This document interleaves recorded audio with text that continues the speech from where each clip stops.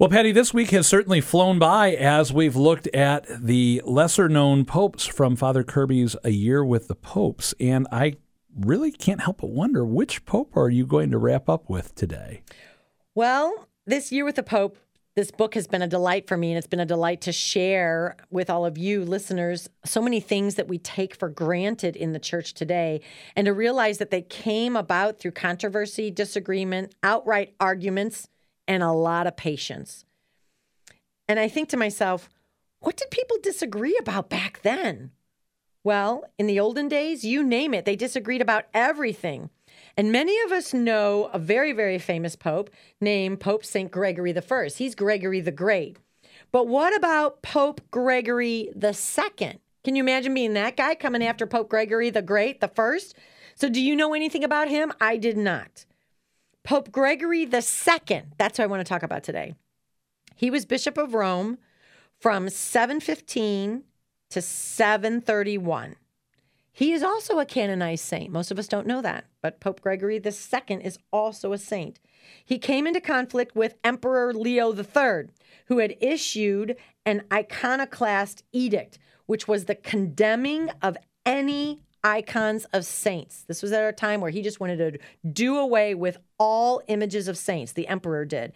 So in 727, Gregory summoned a synod to condemn iconoclasm and dispatched 2 letters to Leo. This is what he wrote.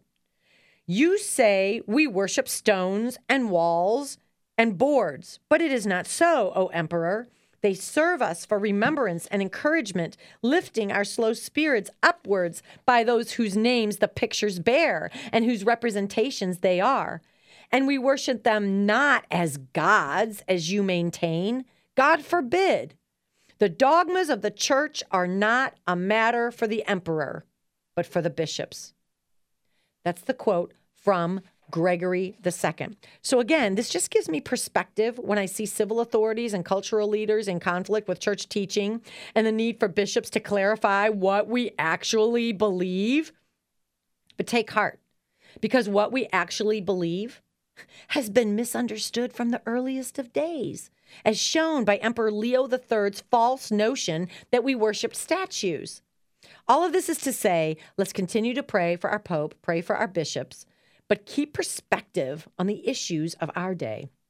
And know that the church has been falsely accused, attacked, divided among her leaders, and has wrestled with difficult circumstances from the very beginning.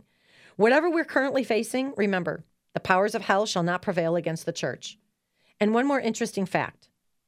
No pope has ever been accused of heresy.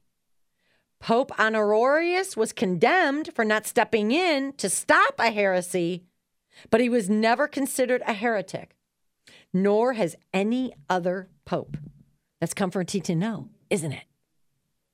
Well, Patty, thank you for a fascinating week here on the Daily Dose of Encouragement. And if you would like to share some of these insights with your friends, be sure to share the Daily Dose of Encouragement podcast with them today.